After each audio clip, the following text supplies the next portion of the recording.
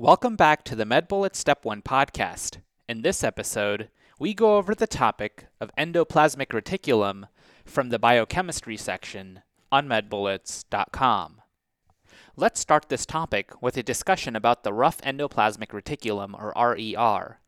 In terms of the structure, it is composed of a lipid membrane with membrane-bound ribosomes. The lipid membrane is continuous with the nuclear membrane.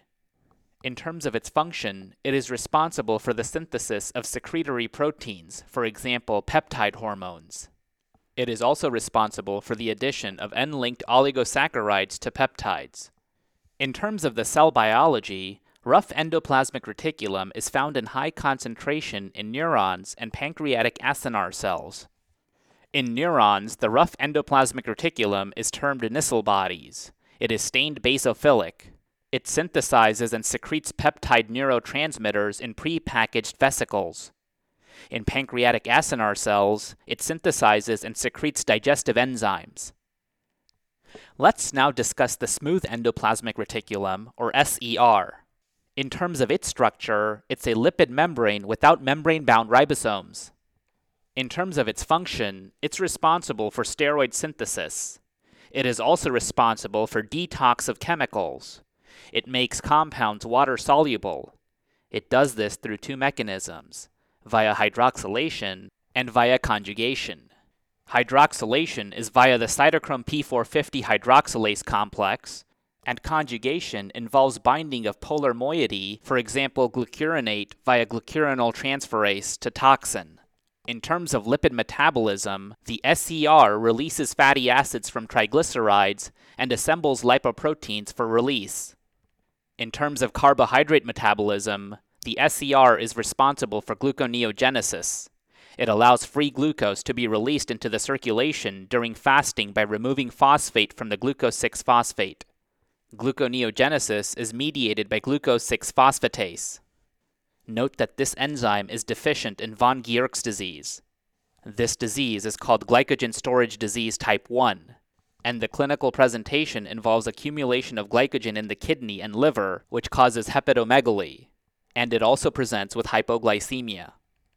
In terms of cell biology, the smooth endoplasmic reticulum is found in high concentrations in hepatocytes, kidney, adrenal cortex, corpus luteum, and muscle. In the muscle, it is modified SER, which is called sarcoplasmic reticulum.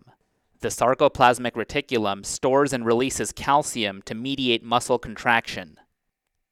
Okay, so now that we've gone over the major points about this topic, let's go over a few questions to apply the information and get a sense of how this topic has been tested on past exams. First question, a 25-year-old man presents to the emergency department after fainting at his investment banking office. He states that he has experienced intermittent headaches since high school but has never fainted. He reports eating multiple small meals regularly throughout the day. He further notes that multiple family members have frequently complained about headaches. Physical exam reveals a well-nourished, well-built, afebrile man with a blood pressure of 170 over 80 millimeters of mercury, a heart rate of 55, and a respiratory rate of 10. Chemistries reveal sodium level of 147, potassium of 3, chloride of 110, bicarbonate of 30, a BUN of 25, creatinine of 1.1, and glucose of 120. A biopsy of the tissue most likely at issue in this patient will reveal the most abnormal cellular amounts of which of the following: 1. Rough endoplasmic reticulum. 2. Lysosome. 3. Peroxisome. 4. Smooth endoplasmic reticulum. Or 5. Beta-adrenergic receptor.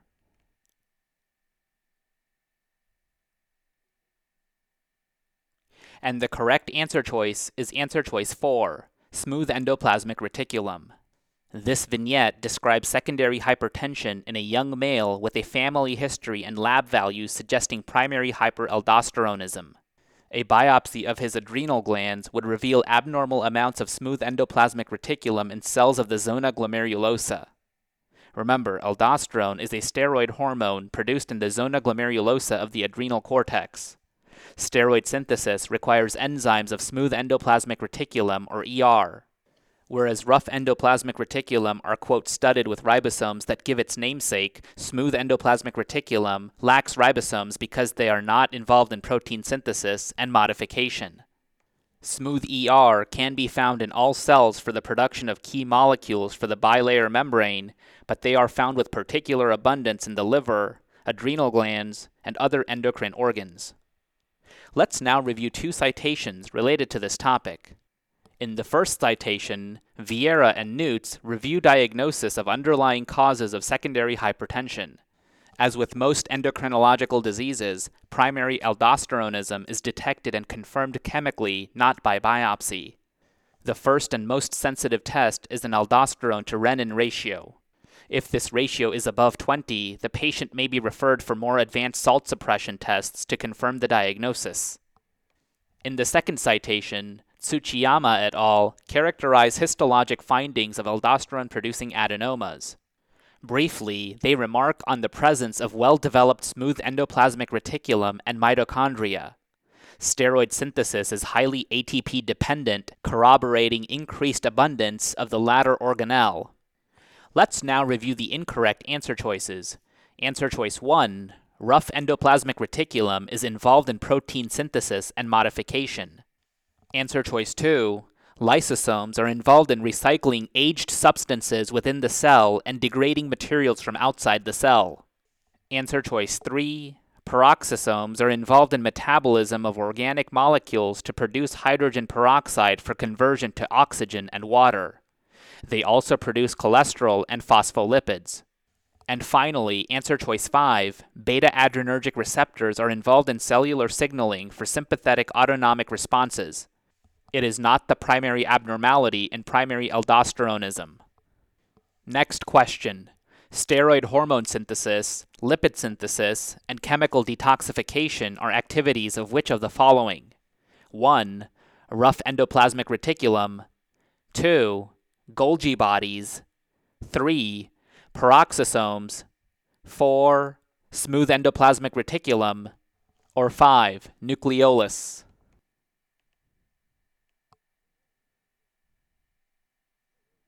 And the correct answer choice is answer choice 4, smooth endoplasmic reticulum. The smooth endoplasmic reticulum, or ER, is involved in steroid synthesis, chemical detoxification, lipid metabolism, and gluconeogenesis. Remember, high concentrations of smooth ER are found in hepatocytes, kidney, adrenal cortex, and corpus luteum.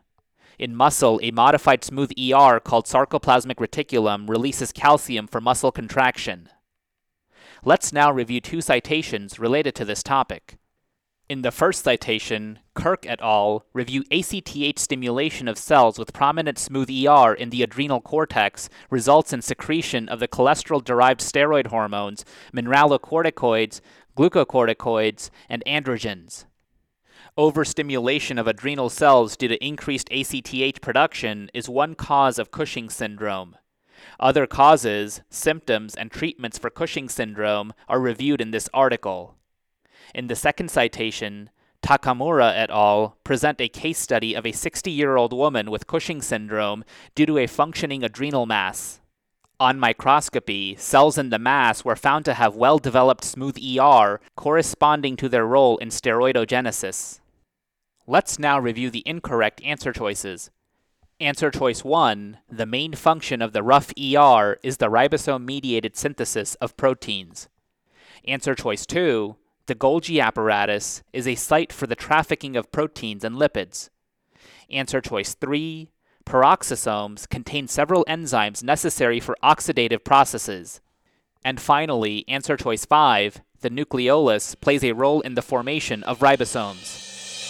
And that's all for this review about endoplasmic reticulum. Hopefully that was helpful. This is the MedBullets Step 1 podcast, a daily audio review session by MedBullets, the free learning and collaboration community for medical student education. Keep in mind that these podcasts are designed to go along with the topics on medbullets.com, and in fact, you can listen to these episodes right on the MedBullets website or mobile app while going through the topic. If you've gotten any value from these MedBullets Step 1 podcasts so far, please consider leaving us a 5-star rating and writing us a review on Apple Podcasts. It will help us spread the word and increase our discoverability tremendously. Also, if you are not already, be sure to follow MedBullets on Facebook, Instagram, and Twitter for daily high-yield content. Thanks for tuning in. We'll see you all tomorrow, right here on the MedBullets Step 1 podcast.